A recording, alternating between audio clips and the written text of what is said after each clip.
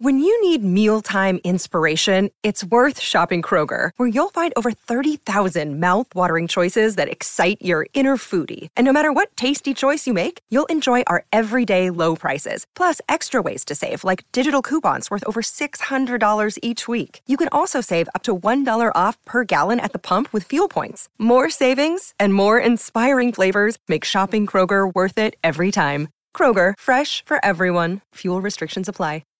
Today on the show, we leave our boring 9-planet system behind, Team Pluto, and take a much-needed vacay to some far-off destinations straight from the mind of Frank Herbert himself.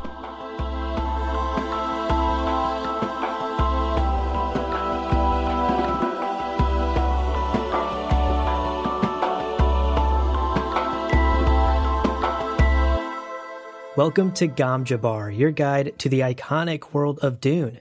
We'll be exploring the themes, philosophies, and characters found in the sandy depths of this vast universe, from Frank Herbert's groundbreaking novels to the adaptations on film and TV. My name's Abu. And my name is Leo. Leo, is Pluto still a planet? They're bouncing back and forth on that constantly? I had to Google it. And also, I'll say that Google autofilled, "Is Pluto a planet 2020?" So I'm not alone. People are asking. And fun fact, it is still not a planet. So, yeah. Yeah, well, you know what? I'm always rooting for the little guy, so... Literally, in this case, yeah. I'm on Pluto's side. Yeah. Anyway, this isn't important. Today, I'm so excited. First of all, we're back. It's been a little bit, and we've missed you so much, kind listeners. Really great to be back talking about Dune, exploring this thing that we love so much, and so great to be back on a spoiler-free topic. This episode is spoiler-free. And as always, as people are talking about, I'm reading Dune for the first time. I'm excited to see the movie for the first time. Abu, you and I have so many conversations about how do we tell people just enough to get the most out of the story without, spoiling some of that surprise of discovery. And I think today's a really good episode for that. Totally. Like today's topic is all about the planets that readers and moviegoers and HBO TV show, if that ever happens, watchers right.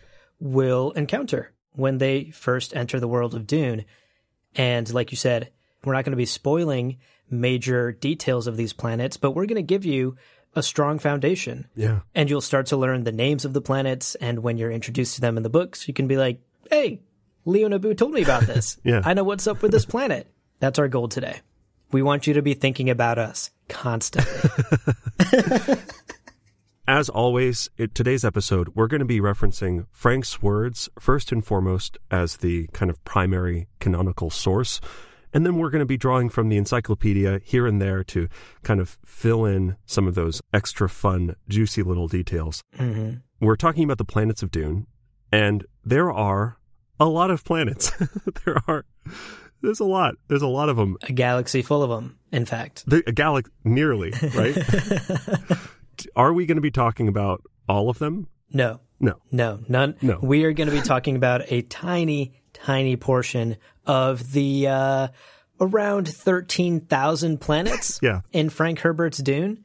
And again, this is not to say that 13,000 planets have been named and created by Frank himself. Right. My God, can you imagine? I mean, if anyone were to do it, it would be him. Right. But he didn't. But just to give you a sense of scale of this universe, of the empire that we're talking about in the Dune universe, there are around, I wouldn't even say around, I would say there are over 13,000 planets under the control of the Imperium, not to mention some fringe planets, one of which will come up later in the episode, that are sort of in control, sort of ignored, sort of the outer rim, if you want to make a Star Wars reference. So tons of planets in the Dune universe. We are going to be focusing on just the handful of the most important ones and the ones that we directly encounter in the books, the ones we hope to encounter in the movies, and some of the fun, juicy, extra lore ones that are in the encyclopedia. Which are our favorites. Yeah, we did a whole episode on one of them because that's what we do. Okay, we're going to focus first on the sort of main planets, and these are the planets that you are going to see at some point. These are the planets where characters are, they're talking to each other on these planets, or it's like primary planets where people are from. And we've already seen a couple of these in the trailers, so we know that at least 2 of them are featured in the upcoming film. Mm-hmm. And of course, what better place to start than on the desert planet of Arrakis, or Dune? That's right. The iconic planet, the titular planet of the series. Yes. And we've seen so much of Dune already. If you've watched that trailer, most of that trailer took place on Dune. Right. Here are some characteristics. There's a lot of sand. There's a lot of sun. Very dry. Very dry. Extremely hot. Dry sun, dry sand. Yeah. Bring your sunscreen, my guy, if you're going to go to this. SPF 6,000. Exactly. Yeah. Ideally, worm resistant as well. Yeah, that sunscreen. That protects you against those. Yeah. Super sunscreen. Exactly. But Dune, of course, is, like I was saying, the planet. This is where most of the story takes place. This is where we suspect most, if not all, of the movie will take place. And we've already seen it in the trailer. This is also where the spice melange, famous substance in Dune, originates from. This is the only place in the entire galaxy where you can get this stuff. Mm-hmm. It's the one-stop shop for your spice melange needs. Worth mentioning, right? Totally. And again, if you are about to read the Dune books, if you have read the Dune books, you know this planet intimately, or you will learn the planet intimately through the movies, through the books. Right. So we're not going to get into super spoiler stuff. We're not going to spoil anything that you would learn naturally by watching or experiencing Dune for the first time. But as we like to do, Leo, we did dig up some fun facts about Dune that maybe aren't directly stated within the novels or the movies, that will add some flavor and spice to your viewing experience. God. All right. So here's a fact. There are no seasons on Arrakis. Hey. Although I would correct this statement. There's one season, and it's the hottest one. It's hot. Dry, hot. Right. And part of this is because of the way that the planet rotates on its axis and orbits its sun. This is a direct relationship to the planet's orbital pattern, I guess. Correct. Yeah, weathermen real bored on Dune. They got nothing to talk about. Can you imagine, morning weather reports? And welcome back to KAAR. We've got another dry, hot day here on Dune. I hate my job. Back to you, John.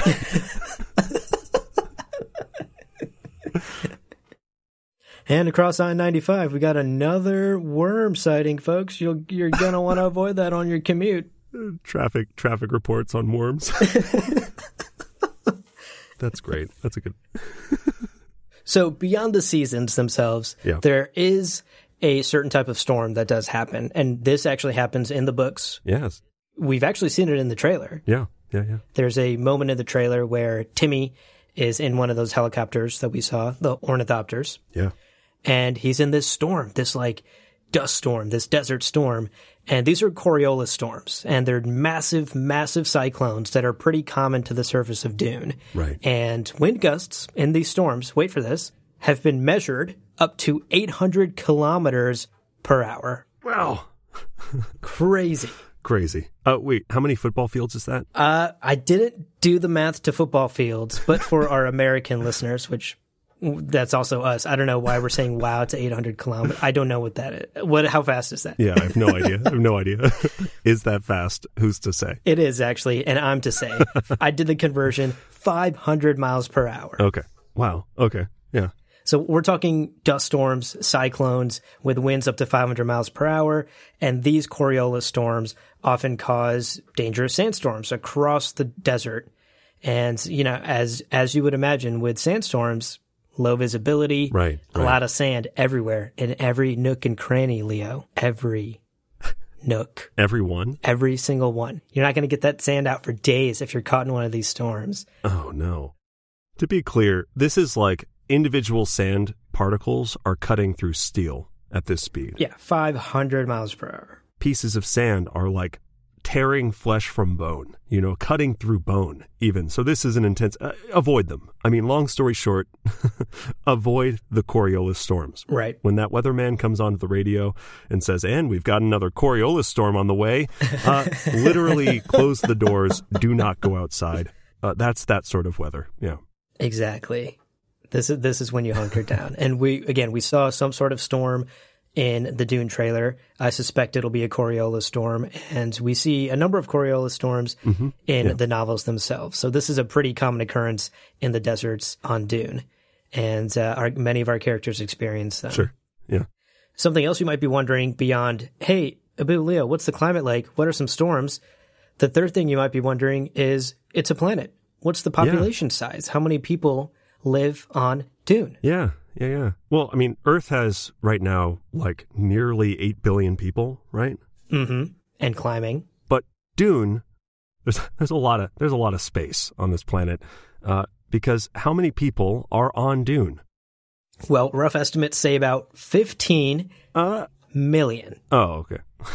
Yeah, 15 million people. Okay. And what's interesting is a majority of those people are living in the desert. Right. There's a couple of urban areas and urban cities, small towns, where a lot of traders, a lot of outsiders who aren't native to Dune come and go. Right. But a majority of the people of Dune live in the desert, have adapted to the desert, and that's something that you'll definitely encounter in Dune when you read it, and it's something we've actually seen in the trailers. We've seen those people wearing the still suits with the special nose plugs, and that's just something they have to do to survive in this hot, arid, dangerous desert. Yeah.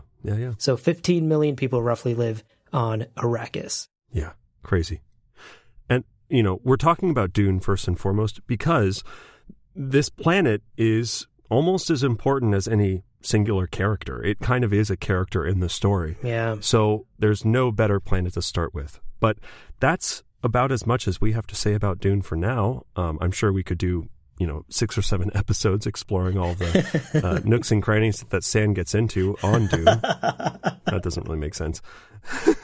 No, that was good. I'll give you that. Oh, thanks. Thanks for giving me that. But let's move on. Let's go to somewhere that is not quite as dry, not quite as desert-like.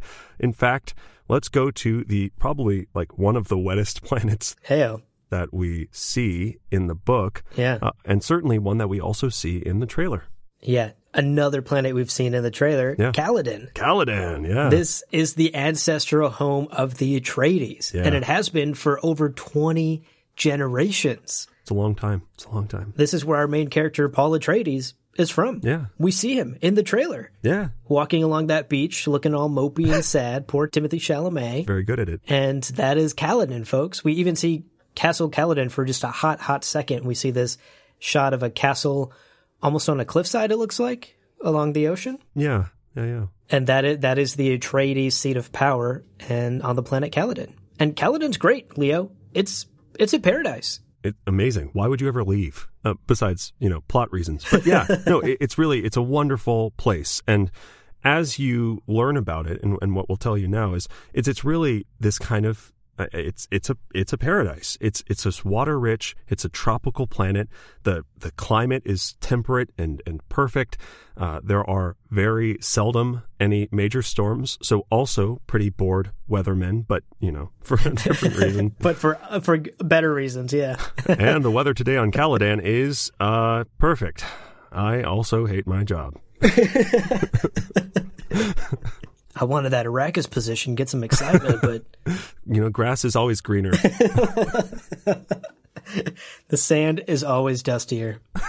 These poor weathermen. God. So you pulled a quote, and I love this quote because I think this really highlights, we can talk about how temperate the planet is, and we can talk about how much water there is, but I think, so this quote is, "We had no need to build a paradise of the mind on Caladan. We could see it physically all around us," right? Wow. Literally, the perception is of paradise. People look around and they go, yeah, this place is perfect. This is great. That's the opinion of the person on the planet, right? Yeah, exactly. But there is a bit of a downside here. Yeah. Because the people of Caladan, imagine living in a perfect paradise. You're that bored weatherman. Right. You're that bored office worker who has to go through a beautiful sunrise every day to get to work. That's the worst. The weather's perfect. You're rocking your brand new jacket even though you don't need it because the weather's perfect. Right. The people of Caladan ended up being quite soft. Yeah. Weak. Which is a bit of a weird word to use. But, they weren't these tough and gruff survivors of a tough planet of, say, what the people on Arrakis in the desert are like. Right. The people of Caladan were not fighters. They were lovers in a tropical paradise. Yeah. And that meant that Caladan didn't have a standing army, and they had very few to none internal conflicts. It's too nice. Exactly. Like it's a soft, nice planet, and also that speaks to how well the Atreides governed the planet and how well they oversaw their subjects. And their main source of income was whale fur from all that water, remember, lots of oceans, and tourism, because it's a paradise. Right. Who doesn't want to come visit paradise? Yeah, it's a nice place. I just imagine two kind of arguing, I don't know, landowners on Caladan going, oh, I would fight you if the weather wasn't so perfect today. I'm going to stretch out on the beach and... Right. If I wasn't in such a great mood because of this sun today, I swear to God, I'd murder you if it wasn't for how beautiful so temperate. Such a paradise planet all around us.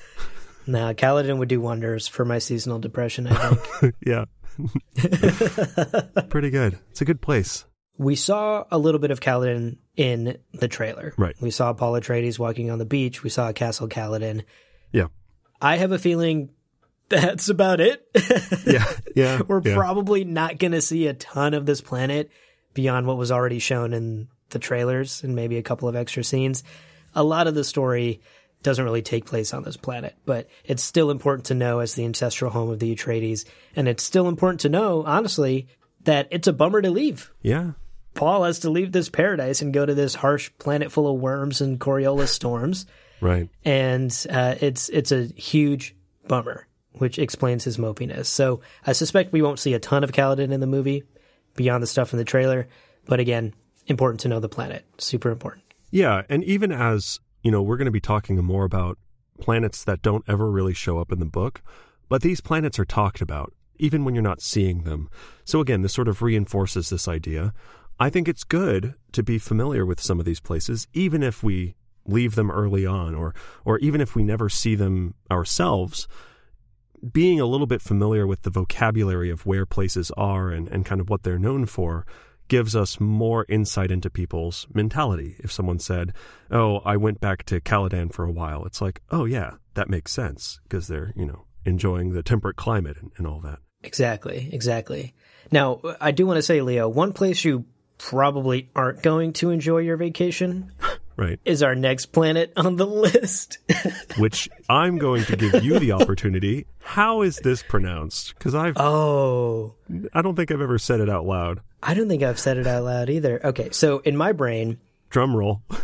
This next planet is pronounced Giedi Prime. Okay, yeah, that's what I was thinking. Giedi Prime? Yeah. Yeah. That's how I've always said it in my brain. I don't know if I've ever heard anyone say it out loud. We did have a listener actually email us last week. Oh, right. With a link to a pronunciation guide. Sorry, we haven't listened to that yet or checked it out yet. Oops. We will. I promise. But we appreciate the email.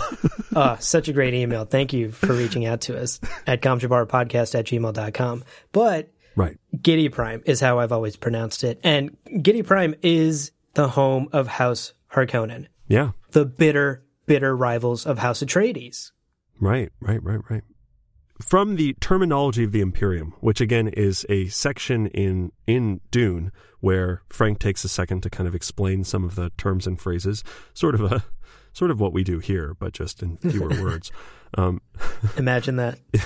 Imagine that. I try to, and then we record for 2 hours. Giedi Prime is, quote, a median viable planet with a low active photosynthesis range, which... Damn! It's kind of a burn, right? That's like... Absolute dunk, in my opinion. Damn. It's like median awful. Not a lot of sun. Not a lot of sun on Giedi Prime. It's not bright and happy. It's no paradise. It's dark. It's bleak. Yeah. It's the Shadowlands that Simba looks at and goes, what is that? And Mufasa goes, oh, that's Giedi Prime. It's terrible. We don't go there. Right. We don't go there, Simba. Never go there. Never go there. Yeah, it's really, the planet is described, like you're saying, dark, bleak. And another word that's always attached to it is industrialized. Yeah. It's a heavily heavily industrialized planet. There's a section in the encyclopedia that describes oil sort of running and seeping through the soil because there's so much industry, right? I imagine lots of pollution, a lot of air pollution. I imagine giant factories and billowing gusts of gaseous fumes trailing up into the air. That's how I picture Giedi Prime, and I'm interested to see how it's interpreted in this upcoming Denis Villeneuve film, because the 1984 film had a vision of sorts. Of many things. And you may or may not have liked it. I certainly appreciated it. It tried to go grand. It definitely hit on the industrial vision of it, right? It was very metal. Right. Lots of beams and lots of industry and factories. And that's how I imagine the new movie will go as well. And that's pretty much the basics of how the planet is described. And what that means is, because this is the planet of House Harkonnen, who are the quote-unquote bad guys and the rivals of House Atreides, who are the quote-unquote good guys, it means there's a lot of subjugation happening on this planet. Yeah. There's a lot of industry, and there's a lot of workplace rules being broken constantly, I imagine. I mean, again, this is the house that uses slaves, right? Yeah. So, again, the weather report for Giedi Prime is medium to light oppression, which is maybe to say severe oppression. Yes. 7 days a week, 365 days, a standard year, which I don't think that actually applies on this planet because days are long and years are longer. But yeah, it's a good home world for the big bad boss. The evil dudes. Right. I almost imagine a capitalist dystopia of sorts. Almost something like Blade Runner. Yeah. Oh, yeah. Like futuristic, gritty, dark, potentially a lot of neon lights. Like it could potentially be like a cyberpunky world, but of course it's also terrible. A lot of cyberpunk is dark and terrible and gritty also. So that's sort of how I imagine Giedi Prime. And I imagine the people who come to this planet by choice are the folks who just love busting unions and exploiting their workforce. It's the best. I mean, if those are things you write down for your hobbies, you're gonna love Giedi Prime, baby. We got that in droves. Long walks on beaches, violating workplace safety is really fun. Really love that. Yeah, and again, the sort of significance of Giedi Prime being this way is it also reflects House Harkonnen, right? Caladan is a paradise because the Atreides are good people. They're our heroes. Giedi Prime is this capitalist dystopian wasteland because the Harkonnens are corrupt, evil individuals, and we shouldn't be rooting for them. So obviously the planets are to also symbolize the houses themselves and our characters. Interestingly, and this might be a little bit of a longer conversation than we have time for right now, but going the other way, looking at causality in the other direction, if you have a planetary duke who is values the people's experiences and believes in human quality of life, it could lead to a healthier, kind of better planet to live on. Totally. Versus a family line like the Harkonnens who are people's experiences don't matter at all. And what matters is that sweet, hard cash. Yes. So let's just wring this planet for what it's worth. Surprise, the planet gets ruined and is a bad place to be for everyone except for that top #1%. Totally. So Bezos is clearly a Harkonnen. Just kidding, not really. No, you may not stand by that, but I do. I kind of stand by that. We're on to you, Bezos. Yeah, no, I think you're totally right. The inverse is also totally true. The planet reflects the house, and the house reflects the planet. Right. And whoever's in charge definitely dictates that as well. So these are two very important planets, and Giedi Prime actually comes up in the book more than Caladan. Yeah, that's true.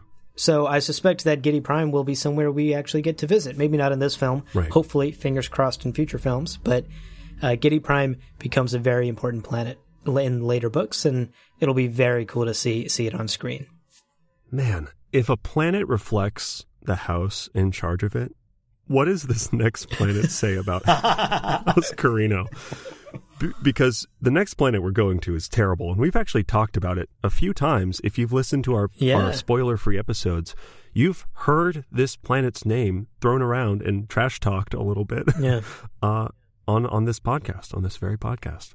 Right, Seleucus Secundus. Seleucus Secundus. That's, if you have listened to all of our episodes up until now, that's a very familiar term to you. You know this planet. You've heard us talk about it. In fact, 2 episodes where we went pretty in depth on it was the Sardaukar episode. That's where we really got into it. Right. And then it also came up briefly in the Animals of Dune episode, because there's a lot of scary animals that come from this planet. So those are 2 other episodes. If you're interested in learning more about Seleucus Secundus, highly recommend checking those out as well, if you haven't already. But let's briefly, Leo, maybe just reiterate the absolute horrors of this planet, refresh everyone's memory. So, okay, this planet is terrible. Super bummer place. Resources, barely any. Almost no resources. Temperatures range from a little bit of a chill in the air, negative 45 degrees Celsius, which... Oh, boy. What is that in football fields? 1 second. Negative 50 degrees Fahrenheit. Negative 50 degrees. Bring your long underwear, folks, because that is a cold day. Okay, I really just want to do the weather people for every planet now. Absolutely. This poor guy on Seleucus Secundus, rip. He's actively being hunted by lots of tigers as he's trying to tell you the weather report. He's always in the field, and it's always terrible. But here's the thing. Negative 49 degrees Fahrenheit, right? The hot side of this, 60 degrees Celsius, which is 140 degrees Fahrenheit. Oh my God. Yeah, negative 50 to 150 or 140 degrees. That's a wild temperature range. Dang. What a range. Yeah. These temperatures and these scarce resources means that only the strongest survive. Right. Only the strongest plant life. Only the strongest animals like Lhasa tigers and Raya wolves. Right. Only the strongest people. Right.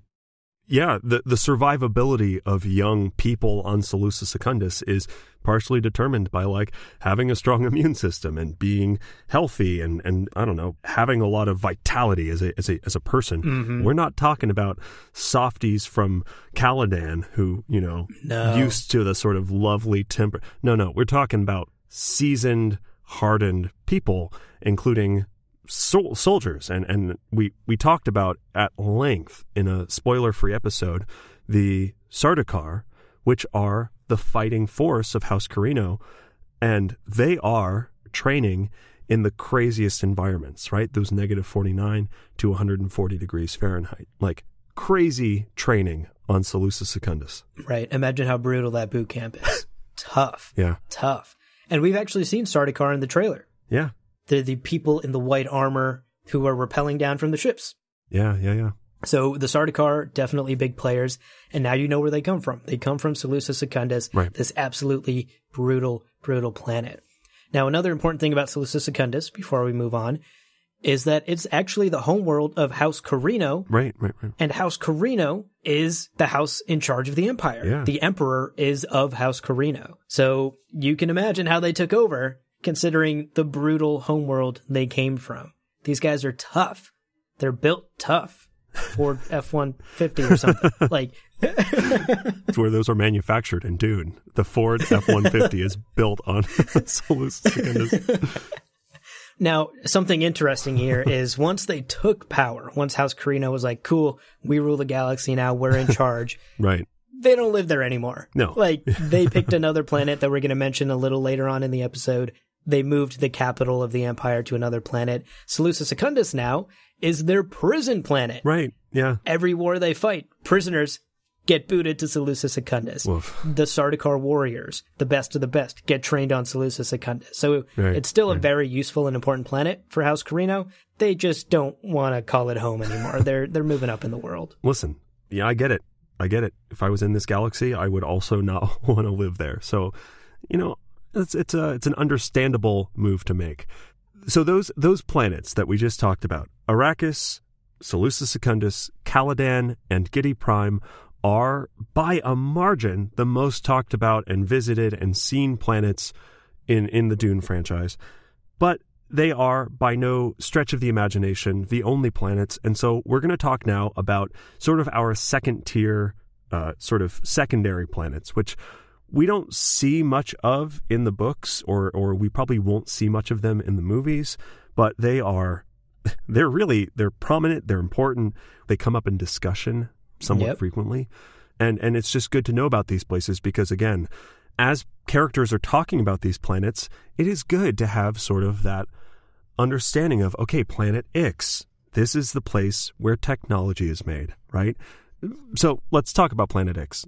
Yeah. So as the name implies, Leo, Ix is spelled I-X. Right. Which Roman numerals is the number 9. Yeah.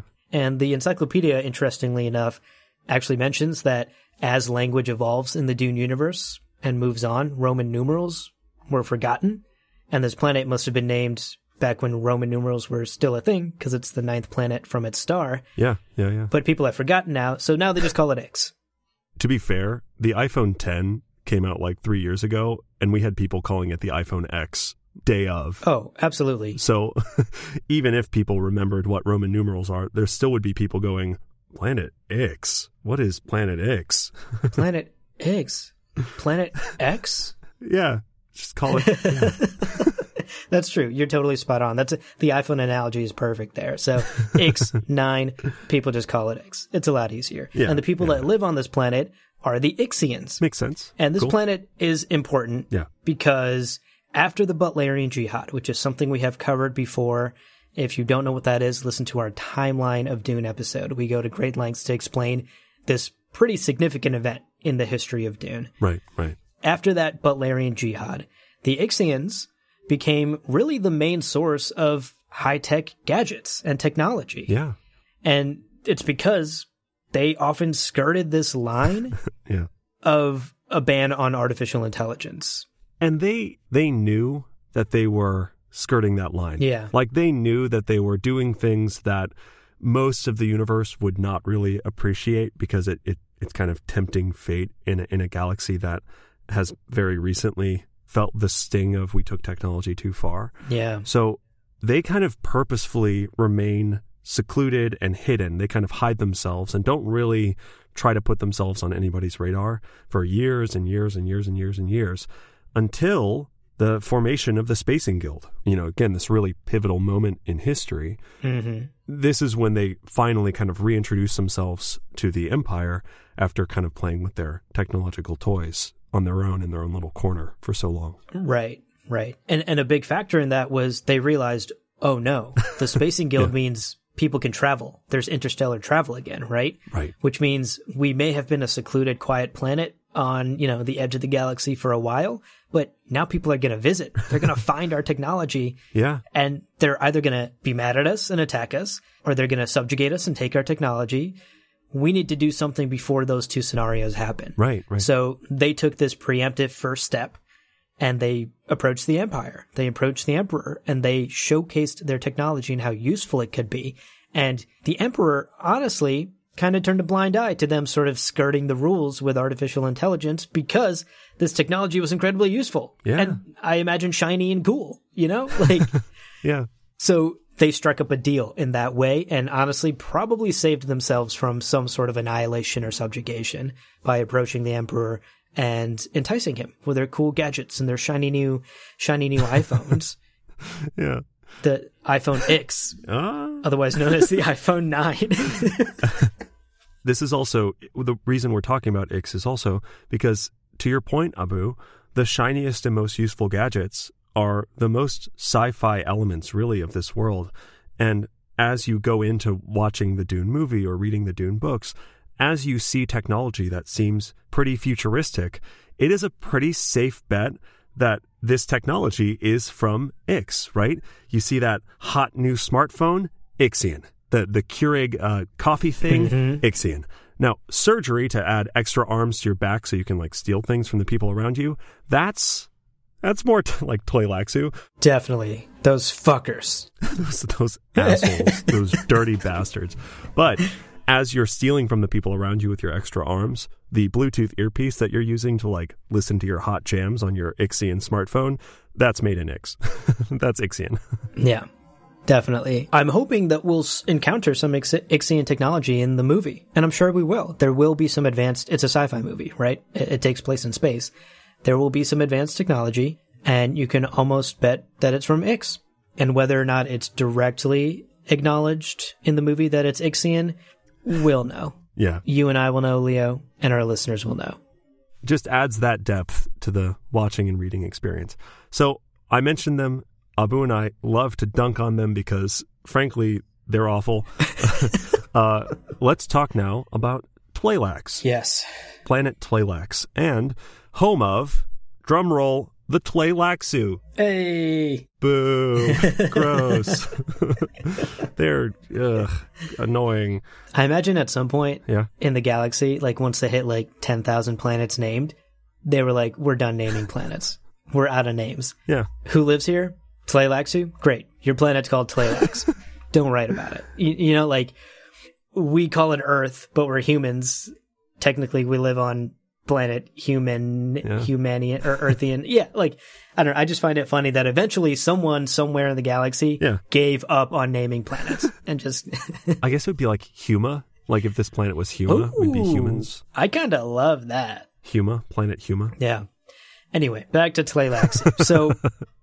Tleilax, the home planet of the Tleilaxu. It is Earth-like. It is. The planet is described as Earth-like, actually. Yeah. In many ways. Covered in assholes. So very Earth-like, actually. Spot on. Right. Yeah, and there's not a whole lot of description of Tleilax. And we certainly won't see it in this first movie. It would be a shock to see Tleilax in this first film.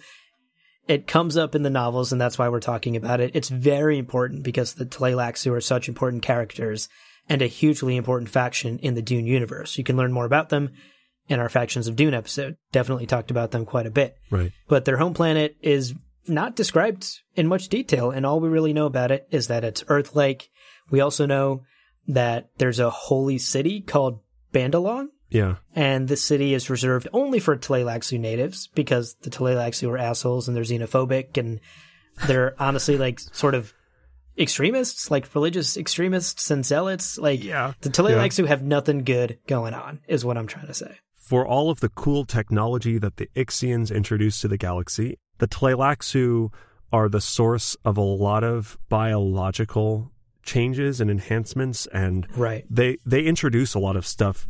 A lot of genetic mutations, stuff like that. Yeah, like steroids would be sort of a thing that the Tleilaxu would be behind, right? Yeah, totally. No, you're totally right. If the Ixians are sort of the Silicon Valley of the universe, if you want to imagine that way, they bring out the shiny gadgets and they're tampering and playing with artificial intelligence when they maybe shouldn't be. That's Ix.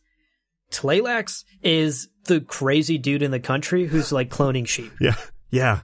Oh, yeah. And mutating like sheeps and dogs into new types of animals. Like that's Tleilax. They're tampering with biology. They're tampering with genetics, while Ix is just creating shiny new gadgets. Those are the two types of technology in the Dune universe, and these are the two planets and the two people that make those types. Now, the last thing that I wanted to say about Tleilax is we don't know a lot about them on purpose. They are very secretive, and this is partially because of their xenophobia and their hate and distrust of everybody who's not part of the Tleilaxu culture. But we don't know a lot about the planet. People in Dune don't really know a lot about it. Yeah. But they are certainly talked about, so we had to talk about them today. They're not giving up the secret recipe to clone sheep. Although we keep asking. You got to buy it from them. They charge a high price for us to clone our sheeps. So going from Tleilax, we are now going to Lampada's. Lampada's? Lampadas is how I said it, but now that I'm saying it out loud, Lampadas sounds like a delicious food from South America. Yeah. Oh my gosh. Give me some of those lampadas. Yeah. Sounds great. I mean, it sounds... drizzle it in some... I'll take 3, like right now. It sounds great. The ones with the honey nuts on them, please. Oh, yes. Yeah. So in the Dune universe, not a hypothetical treat that Leo and I just made up. It's a planet. Yeah. And there's again not a whole lot to say about this one without getting into some potential spoiler territory. Right. But what we can say that's not spoiler is Lampadas was the original location of where, you've heard this name if you've listened to all of our episodes, where Gilbert Albans, Albie. This is where he opened the first Mentat school before eventually, as we talked about in our Mentat episode, moving it to the planet Tleilax when he cut a deal with them. Lampadas is where it started, where he started that first Mentat school and raised that first batch of Mentats and trained them. So that's a pretty interesting anecdote for Lampadas. And later on, once Gilby leaves, Lampadas becomes a site for the Bene Gesserit. They have a Bene Gesserit keep on it. And in later books, it's the site of a pretty major battle in Chapter House Dune, which is actually the final book that Frank wrote, the 6th book in the series. Again, I'm sort of tap dancing around spoilers here and walking on eggshells because I don't want to say too much, but Lampadas is a planet that you should recognize and you should know as well, because it will come up in future movies, and if you're reading through the series, it will come up in future novels, in the later novels. I like that we call Gilbert Albans both Gilby and also Albie. We have effectively established two very cute nicknames for someone who historically is like significant, but I don't know if I would attribute the word cute. Moving from there, we have, I think I wrote this one down, and again, I don't know how to say it, Tupile. Oh, interesting. I pronounced it Tupile. Tupile. Oh, I like Tupile. That's better. It's Tupile. Again, gomjabarpodcast@gmail.com. Email us if you have strong opinions on how to pronounce Tupile. But Tupile is interesting. I didn't remember it, even remotely, before doing the research for this episode. Mm-hmm. It's mentioned a few times. In the first book, yeah. Yeah, like some of the planets we're going to talk about, you have to like search to find where some of these planets are mentioned. Tupile is mentioned a couple of times, and for good reason. Yeah. This planet is effectively the Witness Protection Planet. And it's probably a small cluster of planets. Like it's probably a small, tiny part of some really remote system somewhere. But this is a small collection of planets, probably, that only the Spacing Guild knows where it is. Yeah. And you say probably because it's kept that way. Yeah. It's kept very much under wraps, and nobody except the Guild can get you there. Yeah. It is really the planet you go to if you are exiled from the Imperium. If you got debts and you got to run, baby, pay the Guild and get out of there. Right, this is the planet where you go to be exiled.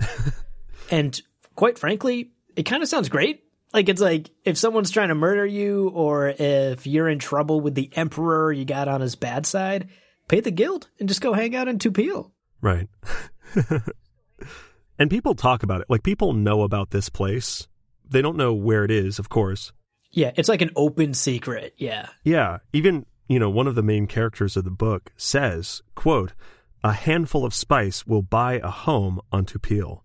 And that's more of a comment, I think, on the value of spice, but it also reflects then the price of a place on Tupile.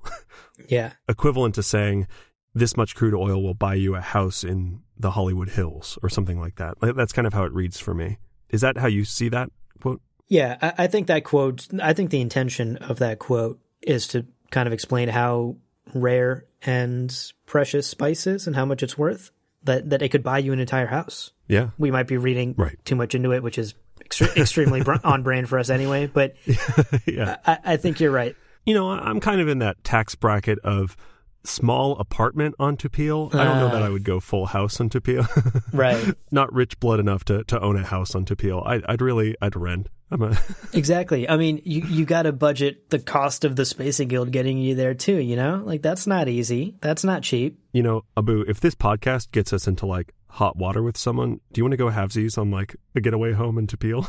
Totally. You know what? It can be a studio. It's fine. Oh, yes. We can afford a studio in Tupile. We just got to get out. When all these potential sponsors that I'm shitting on don't sponsor us, and in fact send us cease and desist, we can get out of here. Sounds great. I'm sorry, Ford. I don't know anything about trucks.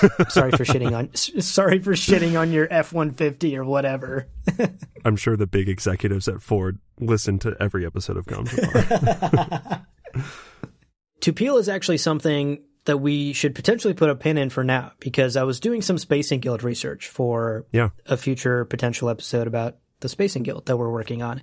And Tupil is very directly connected to the guild and has a history with the guild. So there's more to come about Tupil. I think there's a history there that, Leo, you and I have to dive into.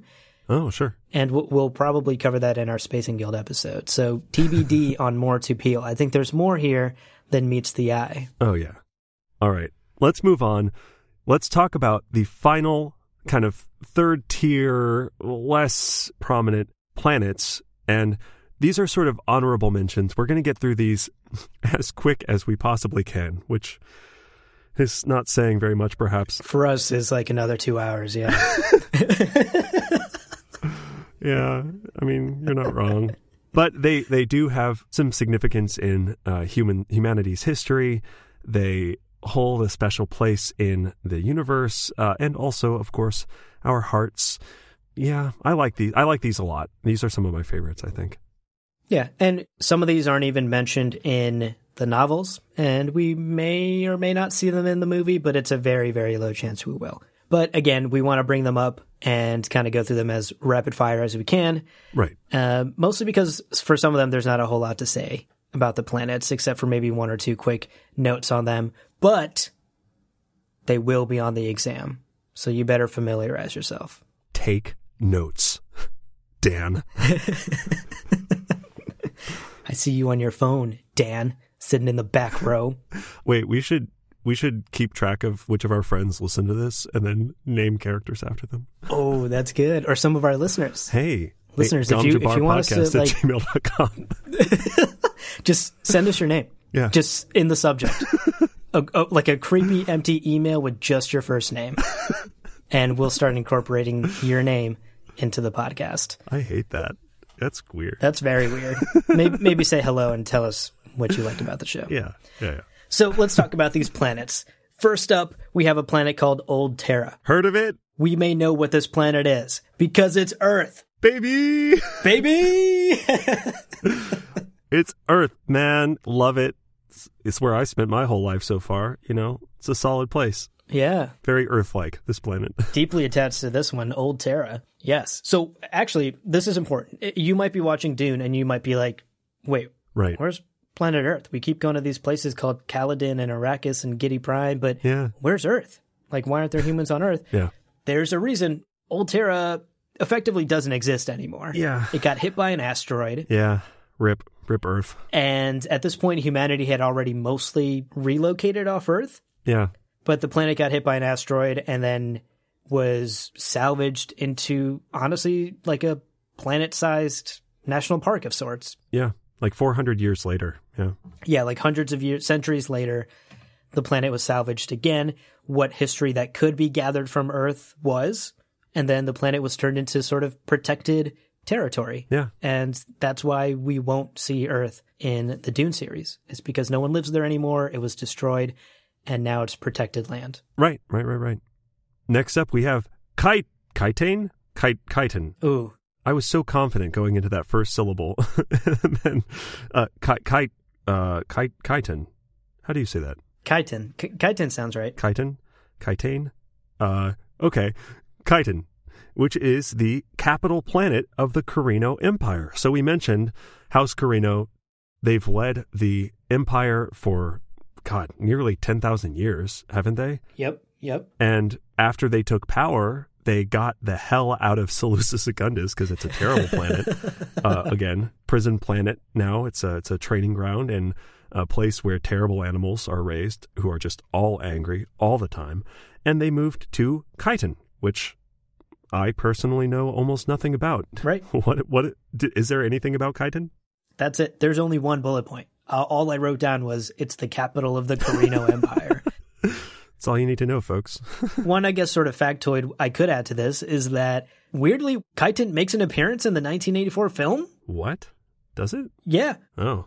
Do you remember at the start of the film? This is like the very start. It's the first thing, and we're getting that monologue from Irulan. The fade-in eyes that just... The fade-in, fade-out monologue. Yeah. There's also a shot after that where Paul is on his, like, iPad or whatever, flipping through planets, and one of them is Khitan. Wow. Okay. So there's a little Kyton Easter egg. So I'm curious if we'll get another Kyton Easter egg as sort of a reference to both this important planet in the universe and also a reference to the 1984 film. Well, again, it is the home world of the family that rules the universe. So yeah, this is like where the White House is of the Empire, Yeah. So I could see that. That would be a good thing to like seed into the background of something, right? Like a planetary chart or something like that. That would be pretty good. Yeah, just for you and me, and whoever is stuck going to the theater with us. Sitting between us. Like that tiny little Easter egg. Psst. That's Kyton. I don't know how to say it. It's the capital of the Carino Empire. Heard of them? Because I have. No, look. They're from Seleucia Secundus. We'll probably see that in a bit. Planet sucks. Next up, we have Ekaz, one of my favorites. We talked about it. We had a whole episode. An entire episode. Oh, it's great. I love that episode. It's so much fun. Spoiler free. Yeah, really proud of that episode. Definitely go check that one out for more details on Ekaz. But again, we love Ekaz. It's such an important planet to the universe. Right. It's very much in the background. Yeah. A lot of things come from Ekaz, or a lot of things that are referenced originated from Ekaz. But again, it probably won't make an appearance, unfortunately. It would be I would scream if Ekaz made an appearance in the movie.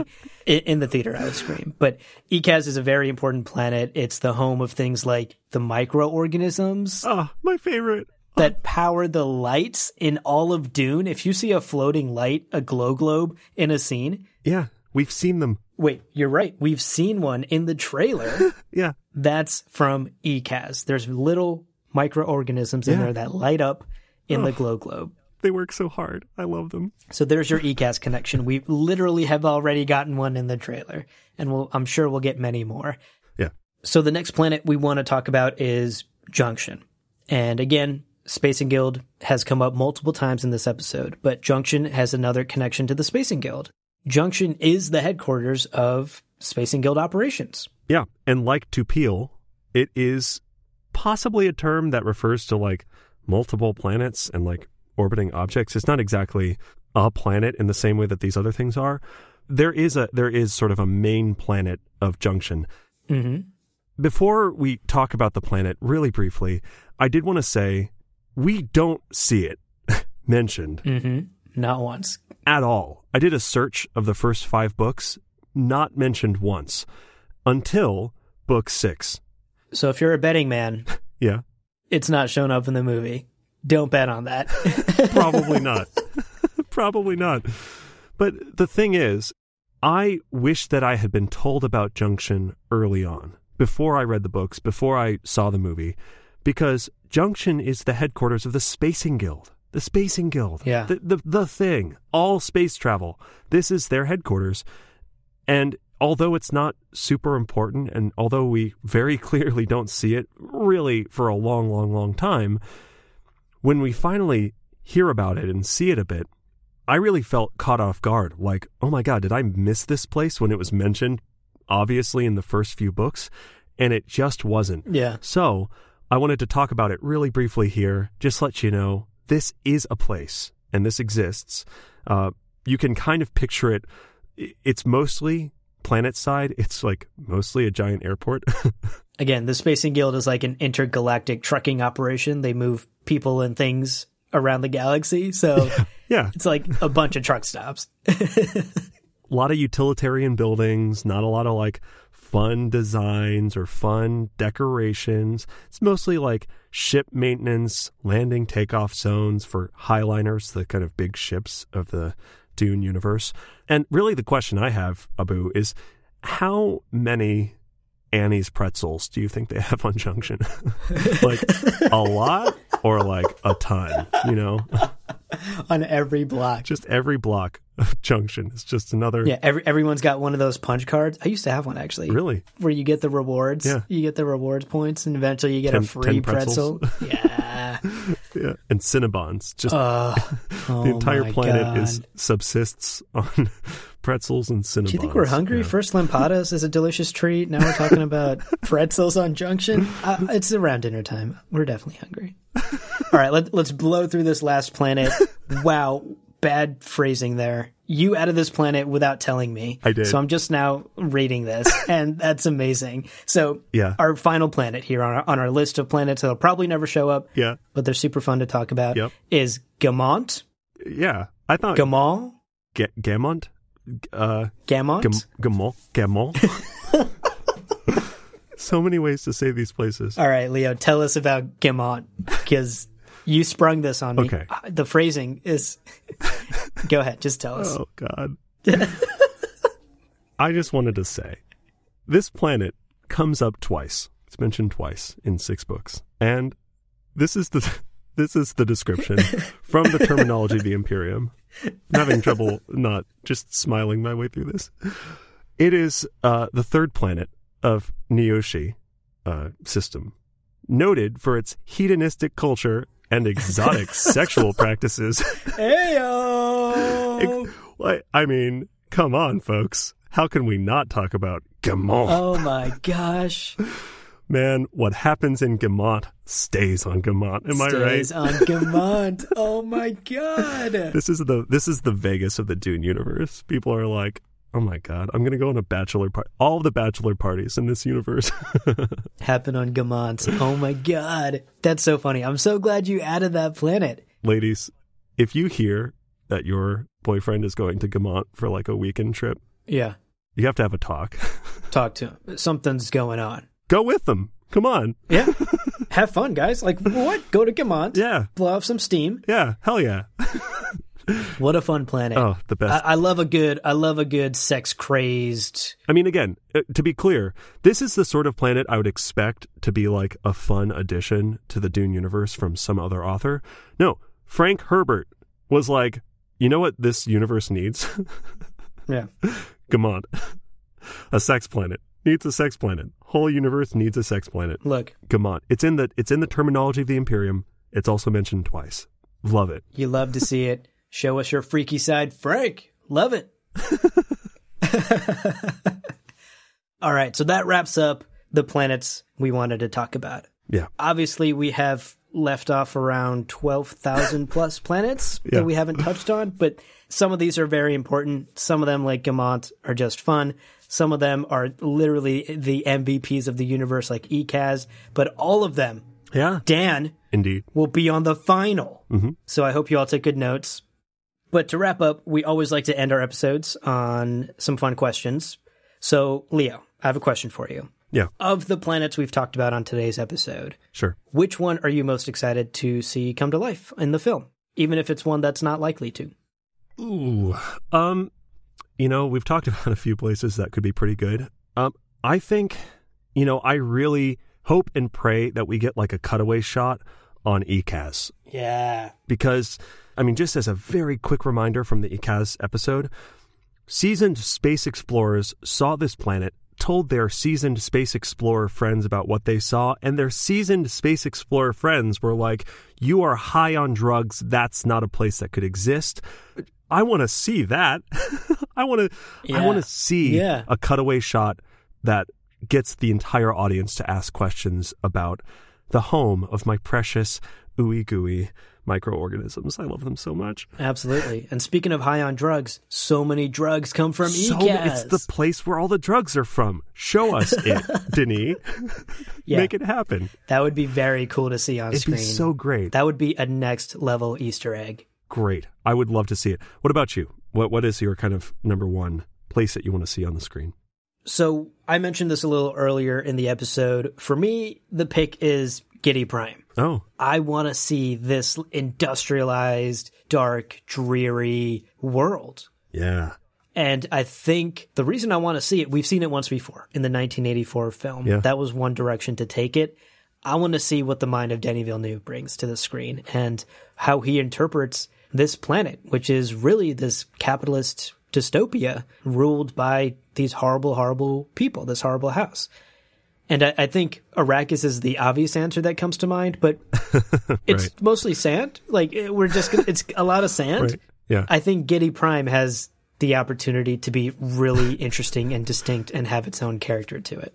And also, we know we're going to see Arrakis. Like, we know we're going to see a ton of that. Mm-hmm. So saying, like, I'm excited to see that, yeah, of course we are. Yeah, and we know we're going to. This is more, I think, what do we hope makes it in? Totally. Even if it's not necessarily the most important place to see.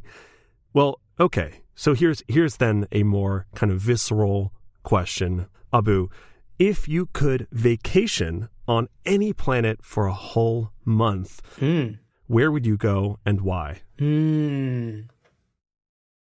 mean, I wrote my answer down before you added Gamont to this script. I know. That's true. So I'll go ahead and say my original answer, but I think we all know what my true answer is. Okay, my original answer to this question that I wrote down was, actually, you would think Caladan would be the go-to here. Yeah. But I don't like water. I'm a bad swimmer. Okay. I don't want to ever go on a cruise, like, sure. Don't take me on a boat. I firmly like my feet planted on Earth. Okay. So Caladan is actually a no-go for me as far as vacation planets go. Yeah. I would probably maybe do something pretty vanilla in the Empire and go to Catan. Okay. The seat of power. I imagine it's also the cultural center of the Empire, like everyone across the Empire comes to Catan for trade, for politics, for everything else, for vacations probably. Yeah. So Caladan is maybe something someone would have to drag me to, or there'd have to be like a really cool free cruise that I won in a raffle or something. But Catan is somewhere I'd probably go willingly just to see the seat of power. It would kind of be like visiting your nation's capital, You would get to see the cultural hub of your nation, and in this case, empire. And as you're talking about it, I realize House Carino's super wealthy. I mean, they've been in power for 10,000 years. Yeah. You can imagine they've decked out their homeworld. I bet it's so beautiful and clean and very as Ixian as it can be. I imagine they have all of the conveniences. It really probably is one of the best places to get a sampling of life in this Dune universe. That's a great answer. Yeah, that's solid. Yeah, thank you. Totally. I mean, Gamont is actually my answer, but... Do you see my answer? I do. You just wrote Gamont 4 times in all caps. Only two times. Oh, sorry. Oh, I see. The other caps text here is hands down. Listen, I also added Gamont after I wrote my answer. Okay. So I changed my answer. Yeah. I mean, how do you not, for a month, go to the, sex crazed planet? Okay. Moving on. To reiterate, hedonistic culture of exotic sexual practices. Word for word. That's how Frank put it. No, I'm kidding. Kind of. Mom. I would say, actually, really kind of an honorable mention in a place that we didn't even talk about, but it came up in the Fremen episode. I think kind of an honorable shout out to Porotrin. Yeah. Because Porotrin is described as all around a nice, beautiful planet, and it's this hugely significant planet in the history of the Zinsuni Wanderers. So I think that would be really nice. But, my actual answer, especially from the planets that we've talked about, is Gamont. No. is probably Caladan, although we've talked about some pretty good places. Yeah, I think Caladan, because, I'm a Scottish dude. I feel like the oceans and the rain and the beautiful weather. And again, they've got a lot of tourism, so I feel like they have the infrastructure to support a really comfortable month, Right. Again, there's probably going to be good hotels and good places to stay. There's probably some guided tours. Great travel guides, tours. Exactly. Yeah. Maybe translators if I don't speak Gallic. Right. The language of Dune. So I feel like Caladan is my place because I like the water. So that's a good answer. There you go. But again, you've nearly sold me on going to Catan. That's a good idea too. Well, hey, you know what? We can go to both. Yes, we can. And then we'll stop off in Gamont. Yeah, we'll tell the wives that we're just gonna go get cultured in Catan and then relax a bit in Caladan and makes a couple of other pit stops on the way. Come on, and we'll be back in a month, just like a little boys' trip. Come on. Actually, here's a thought. I realized also I bet Old Terra would be pretty nice to visit. Yeah. Like we don't talk about it or see it, but imagine our current planet with no people. Maybe I'm like exposing myself as an introvert, but like no people, just all forest. Wouldn't that be nice? Just like a big old park. That could be beautiful. Yeah. No, that would be great. That's probably the most boring possible answer. No, truly. If you're like a nature person and it's protected land, so you know it's like curated and taken care of, and there's history there, right? Like you might come across some Roman ruins and be like, I don't know what all of these letters mean. Is it X or is it X? We'll never know. We'll never know. It's a mystery lost to time. But can you imagine saying, oh, we've got 13,000 planets to explore. Which one do you want to go to? Earth.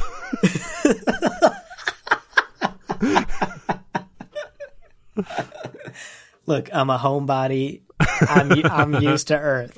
I don't want to go. I don't even go outside in real life.